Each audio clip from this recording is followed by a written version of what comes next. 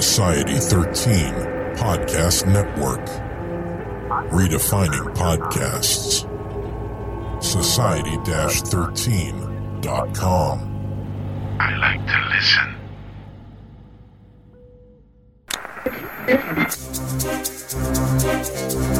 Welcome to Channel 9 of the S2E0 Radio Network, where stories live.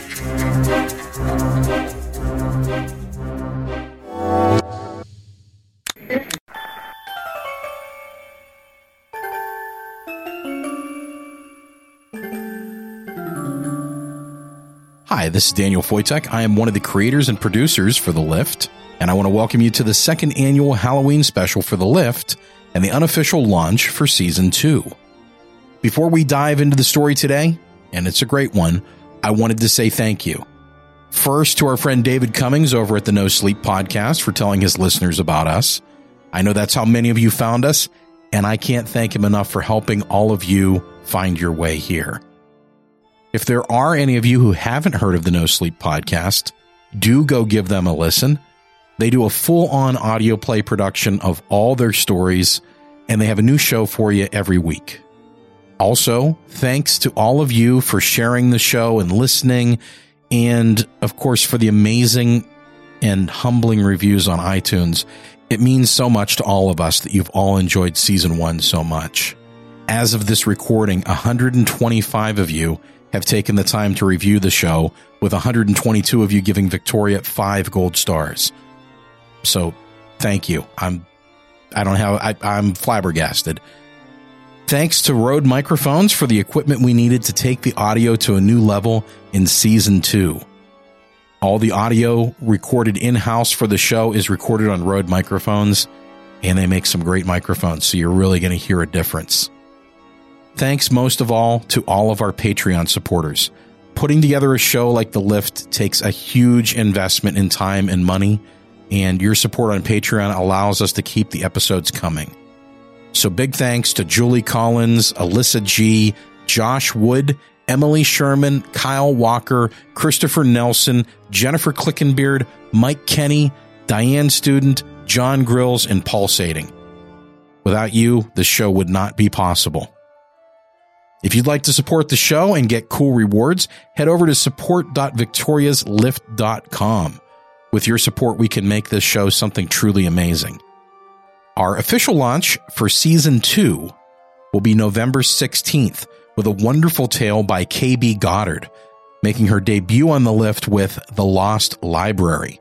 It's a story that is not only beautifully written, but it will give you some insight into how Victoria gets her information and maybe a hint or two about why the building was originally built. Our sister podcast, The Wicked Library, is now in Season 7.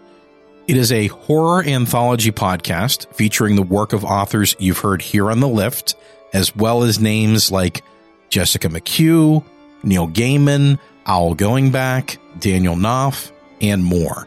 The most recent episode is narrated by Amber Collins, who lends her voice to Victoria. If you've ever wanted to hear what she sounds like when she's not being Victoria, go check it out. That's Season 7, Episode 3, so Episode 703 of The Wicked Library. And lastly, our newest podcast, The Carrotfield Chronicles, written by Vincent Asaro, will be debuting very soon. We'll have updates for you here first.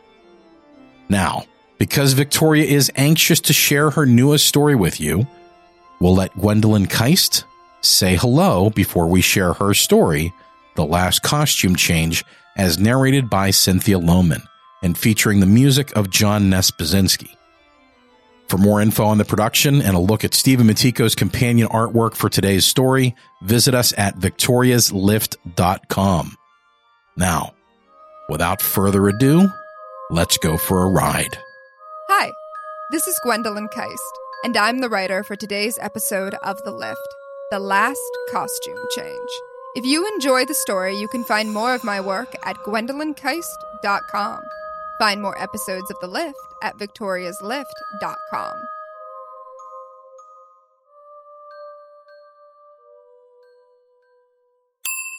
Rescue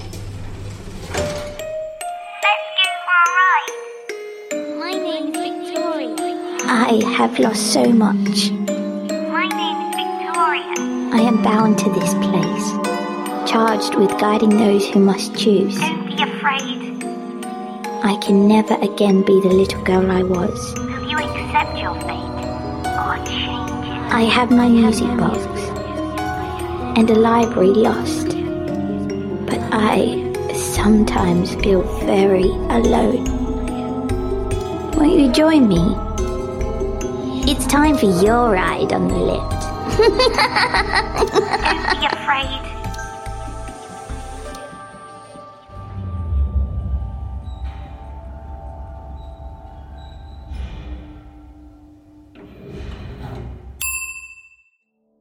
The costume for the party is all wrong. I was supposed to be a sorceress, gorgeous and fearsome, wrapped in a billowing cape, with black satin adorning the collar. Instead, here I stand in the attic, gazing into a dust-caked mirror, wearing a bubblegum-colored muumuu that looks less like a sorceress and more like the prickled skin of a baby rat.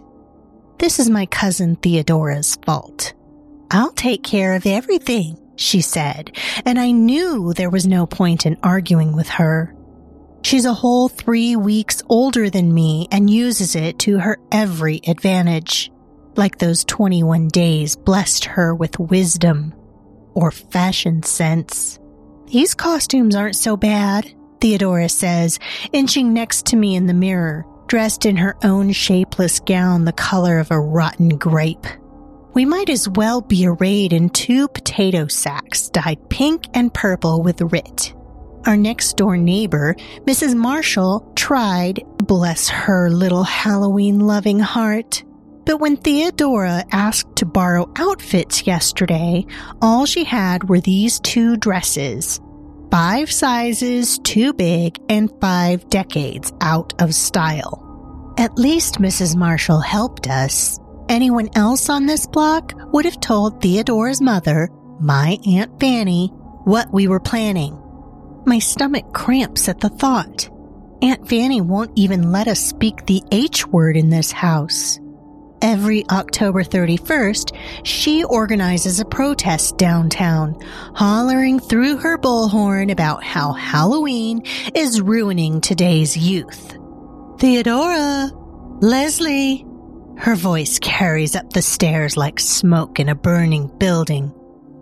Where are you? Be right there. We stuff the costumes in the corner where she won't look. Aunt Fanny never bothers with the attic. The past lives up there, Theodora always says, and my mother isn't fond of remembering. In this house, none of us are, but that doesn't stop the past from remembering us. Downstairs, Aunt Fanny greets us with a stack of plates. Here, she says, set the table. Like always, we do as she says. In the dining room, the window is open, and next door, Mrs. Marshall is baking. The warm comfort of apple pie and apple fritters and apple pandowdy wafts in through the screen. All of fall lives in her kitchen. Theodora and I huddle together, pretending her house is ours. Come away from there. Aunt Fanny shows us to the table and slams the window as if autumn's airborne, and the scents of cinnamon and apple and nutmeg will corrupt our blood and transform us into scarecrows or goblins. That's how Aunt Fanny thinks. Magically, and in all the wrong ways. And don't even talk to her about pumpkins. She'll pontificate about the dangers for hours, like it's the gateway crop or something. Theodora and I retreat to our chairs without a word.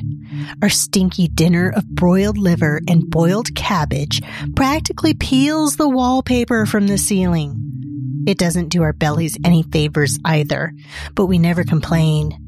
Aunt Fanny won't take suggestions on the menu anyhow. I'll be back around 10, she says after dinner, bullhorn in hand. You girls be safe. The door locks behind her, and Theodora and I wait, barely a breath between us. When we're sure she won't double back, we race up the stairs to dress. Beneath the naked bulb of the attic, we hunch among chipped porcelain keepsakes and splintered rocking horses and photo albums of me and my parents, the curled edges of the pictures yellowed and nearly forgotten. Images of jubilant afternoons lost in the haze of childhood. That's everything I have to remember them, unless you count the scar across my belly, where the doctors sewed me back together like a rag doll after the accident. My parents weren't so fortunate. There wasn't enough left of them to stitch them into one person, let alone two. We buried Ash. I tell myself that's what the past is too. Ash, cinders, something hardly there at all.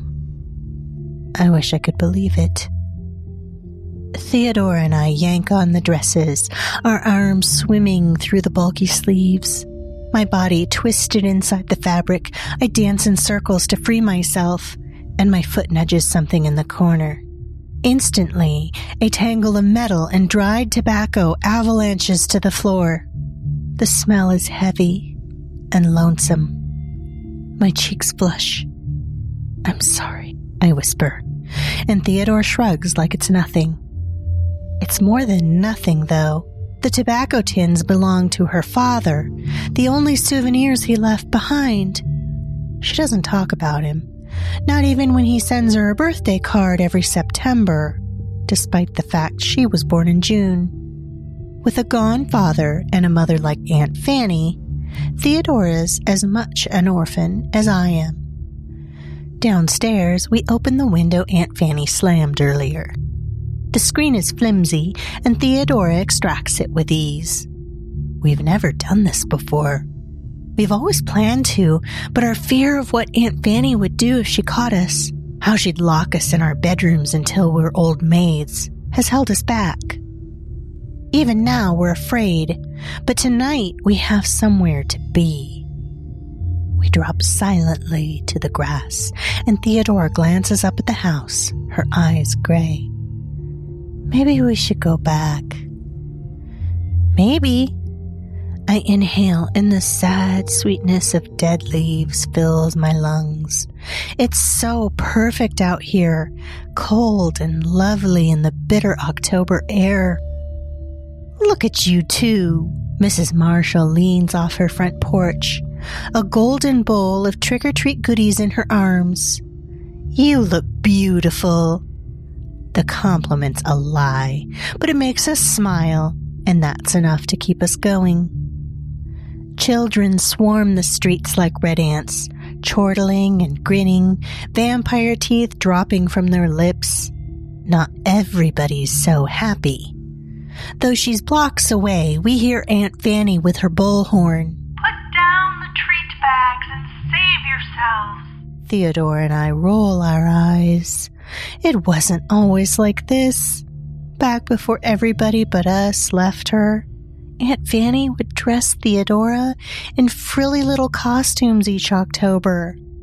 I have trouble believing it's true, but in the back of my photo album, there's a gossamer snapshot of our two families at Halloween, whole and happy and good. I'm arrayed in a pointed witch hat, and Theodora is a little bat with black lace wings. Our dads were World War II fighter pilots, and our mothers were the silliest and most beautiful of all. Aunt Fanny with fake blood caked thick as jello around her mouth, and my mother in a satin sorceress outfit, like the one I imagined wearing. I can't remember that night or any other Halloween with my family. But every year, instead of the scents of candied apples or chocolate bars or bonfires, I always long for something floral and light and lovely. Gardenias, I whisper. Halloween always makes me think of gardenias. Isn't that strange? Theodora shrugs. Maybe, but we're strange people. I laugh because she's right. We're the weird ones, and not in the good Addams Family kind of way. Weird in the we don't go to school like other kids way. Aunt Fanny protects us against the world, sequestering the three of us in that big, soulless house where there will be no abandonment or accidents or anything else to spoil our stasis. We'll live there and we'll die there, and nothing will happen in between. Except for tonight. Tonight we're free. Theodora grips a paper between her trembling fingers. The invite to the Halloween party, at a graveyard no less, is cut in the shape of a pumpkin. How cute, she says, like the boys who invited us are our friends. They're not. For years they hurled insults and rocks at us, but that was before Theodora and I turned 15, and our bodies shifted overnight as though under a lycanthropic curse. Aunt Fanny bought a bucket of bulky sweaters and even made us wear them in the summer, but it did no good. You can't cover up nature. And nature was what made Theodora and I blossom in tandem. Now, instead of throwing shoes at us, the boys throw themselves, circling our block 3 times a day and tucking little notes in the back of our mailbox for us to find. It's a shame, too, because given a choice, I'd pick stones over lovesick boys any day. We slip into the cemetery, past shadows of tombstones and obelisks. The boys wait for us, leaning like James Dean against a mausoleum. There are only 3 of them. This isn't a party. This feels more like a setup. Nice costumes, they say. The first boy with a name like Brett or Buck or Bill thrusts a brown bag-wrapped bottle at us. I drop my nose and recoil. He grunts. What did you think we were going to do tonight? Bob for apples? This is a mistake, and Theodora and I know that now, but we can't leave, not without the boys cajoling us or following us or even tossing rocks at us again. So we stay, and we drink, and we smile half-heartedly. We're too afraid to do anything else. After the bottle is empty, the boys whisper to each other and then look at us. We've got a game for you. They lead us behind the tallest mausoleum to an open grave with an open casket. Ladies first. No way, Theodora says and grasps my arm. The boys grin. If you're too scared, we could always find your aunt to calm you down. She's downtown, isn't she? That's it. This is a setup. And now we can't say no, because there's Coffin Scary and there's Aunt Fanny Scary. Hands threaded together, Theodora and I climb inside the casket and curl like sleeping zygotes.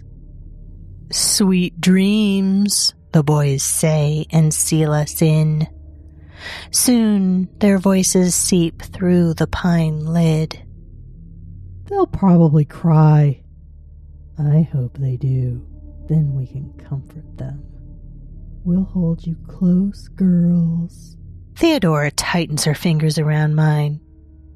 They don't think we can hear them. I scoff, or they don't care.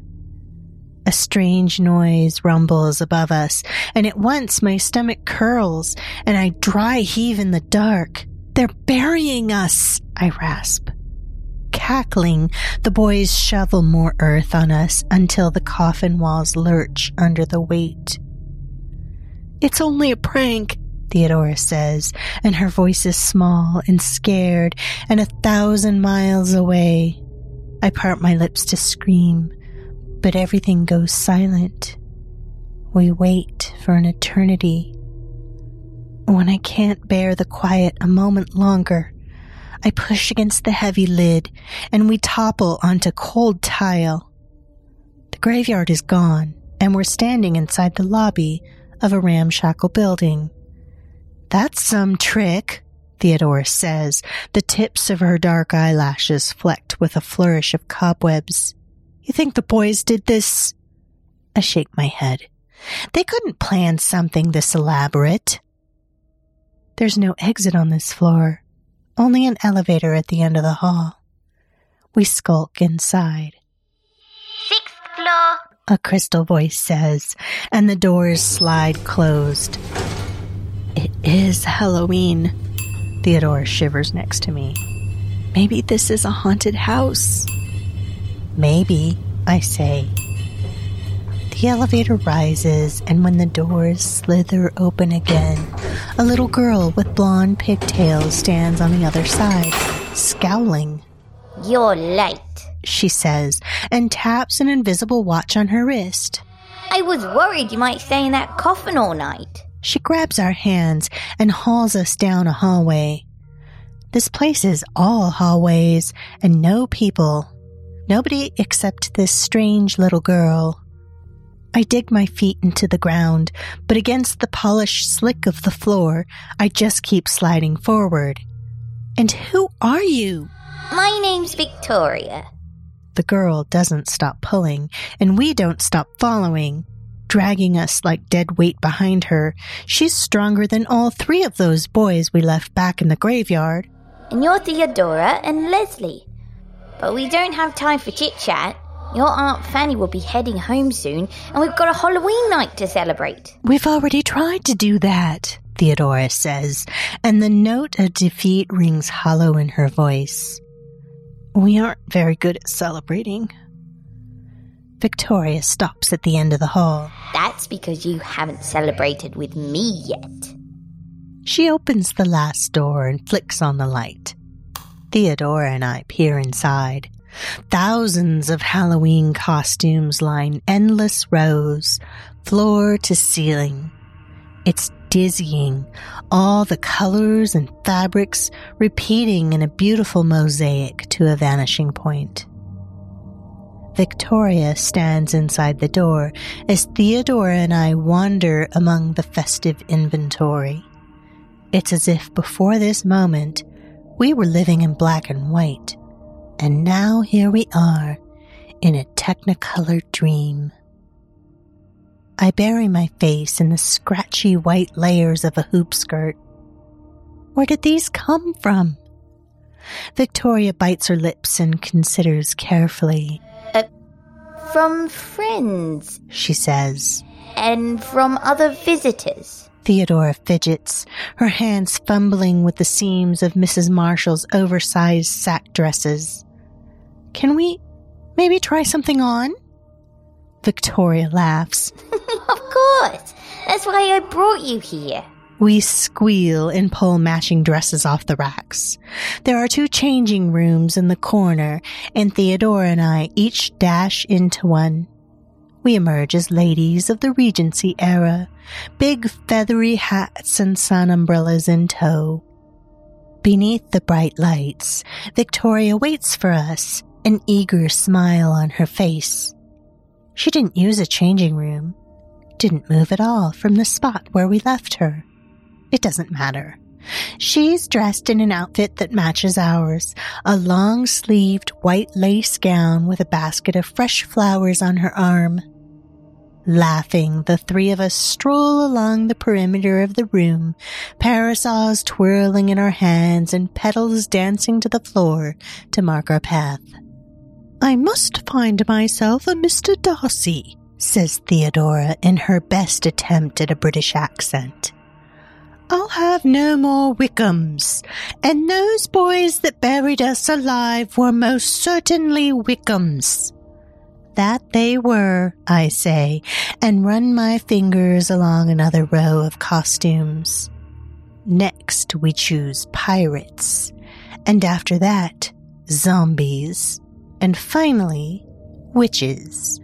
Each time Theodora and I debut from the dressing rooms in our new outfits, Victoria is already wearing an identical costume.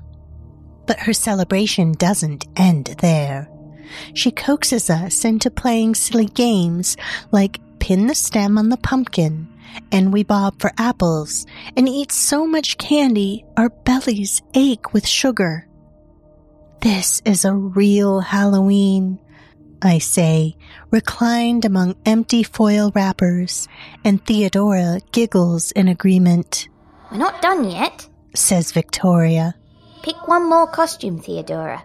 Her gait steady, Theodora strolls down a row and tugs a sleeve that peeks out at the end of a rack. A musky and lonesome scent fills the air. It's a man's jacket, a World War II fighter pilot costume. She fumbles in the pocket and removes a tobacco tin. This was my father's.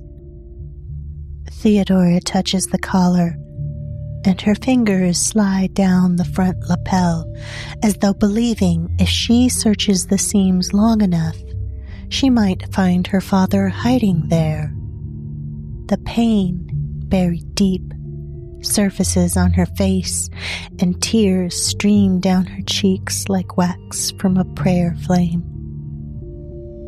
I wish he never left. She swallows a sob. Not that it matters what I think. It does matter, I say. Yes, it does. Victoria steps toward her. You think if you can forget, it can't hurt you. But that's not how it works. It's okay to remember, even if sometimes you don't want to. Tears glinting in her eyes, Theodora slips inside the jacket. At first, I fear she'll collapse under the weight of its memories. But instead, she smiles and tugs it closer. She looks so happy, she could almost fly. Victoria takes my hand. And now, Leslie, I have something special for you too. I'm not so sure.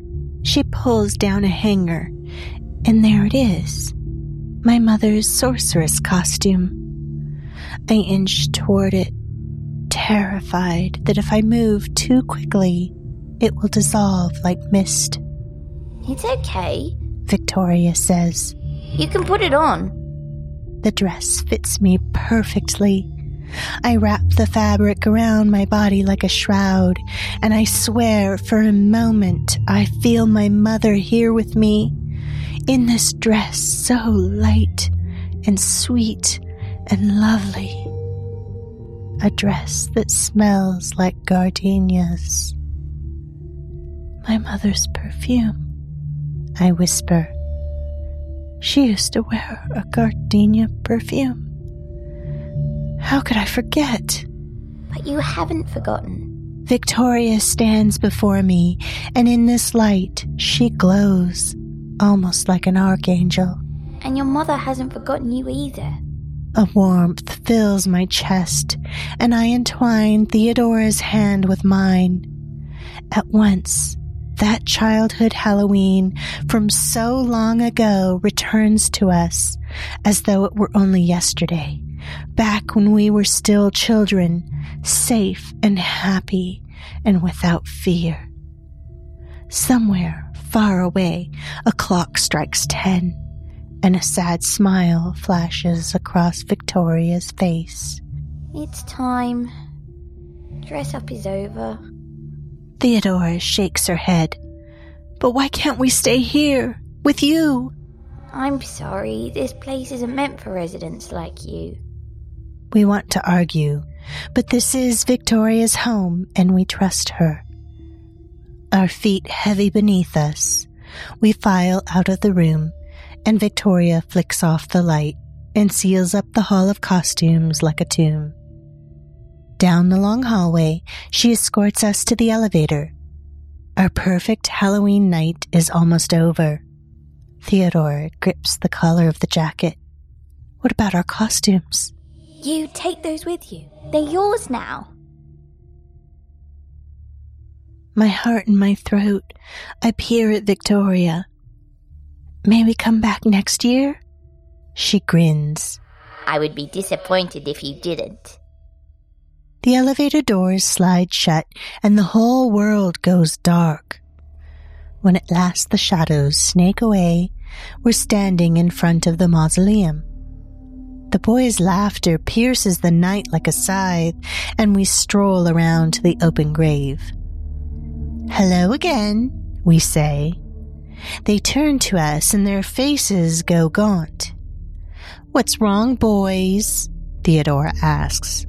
Maybe, I say, they want us to comfort them. But comfort is far from their minds. They glance at the mound of dirt and at us, and again at the dirt. Their hands quivering, they drop the shovel and back away as if they're fleeing a bomb. Then they turn and scamper into the night. They won't throw themselves at us anymore, and they won't throw stones either. The next time they see us, they'll run and we'll laugh, and it will be glorious. But right now, it's our turn to run through waning October, past the last trick-or-treat stragglers, and along paths that seemed so frightening only an hour ago. Nothing's frightening now. For the first time, we're wearing our past, but it's not wearing us. We're not afraid. We're not trapped. We're just us. On the streets, we pass Aunt Fanny, her bullhorn wilting at her side. Girls! Faster! I whisper to Theodora, and she giggles as we cut down the nearest alley. Back home, we secure the screen and shove the costumes in the attic just as the front door bursts open. Where are you two? Be right there. We bound down the stairs to the dining room where Aunt Fanny glares at us. You left this house, didn't you? We smile and shake our heads, completely unconvincing. She takes a step closer. If you're lying to me, if I may, Mrs. Marshall stands outside the open window. The girls were here all night. I can vouch for them. Her brow knit. Aunt Fanny marches to the window to close it, but I intercept. Mrs. Marshall, I say, the next time you're baking, can we help? Aunt Fanny frowns. I don't think. Of course you girls can, Mrs. Marshall says. I would be honored to have you in my kitchen. Theodore beams. How about tomorrow? That sounds wonderful. Aunt Fanny shuts the window and turns to lecture us, but something catches her eye first. On the table, there's a foil-wrapped box with a pretty pink bow on it. She inspects the gift tag. It claims it's for me, she says, and scores a painted fingernail beneath the wrapping paper. Inside is a tiny bat costume with black lace wings, dainty as spider thread. This is your first Halloween costume, Aunt Fanny murmurs to Theodora. I thought I'd gotten rid of it. She turns the gift over and over in her hands, as though she might wring our childhoods out of it. Her entire face goes very quiet, all the residual anger melting away like ice on a burner. With eyes unfocused, she tucks her bullhorn back in the closet, and for the first time, we genuinely hope we might never see it again. Still marveling at the costume and mumbling secret words and memories to herself, Aunt Fanny prepares 3 mugs of hot cocoa, something she's never done, not so long as we can remember. Theodora and I sit at the table, our cold hands wrapped around the warm ceramic, and without saying a word, we smile, each of us thinking the same thing. Autumn is here, and this time We'll never let it go.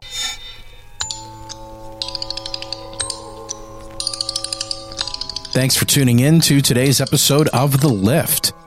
On behalf of everyone here at The Lift, happy Halloween. Take a moment to head on over to victoriaslift.com/S2E0 to see the artwork and read the full credits.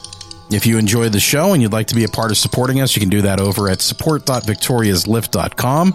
You can follow us on Facebook, Twitter, and rate and review the show in iTunes. All of those things mean a lot to us. Once again, happy Halloween.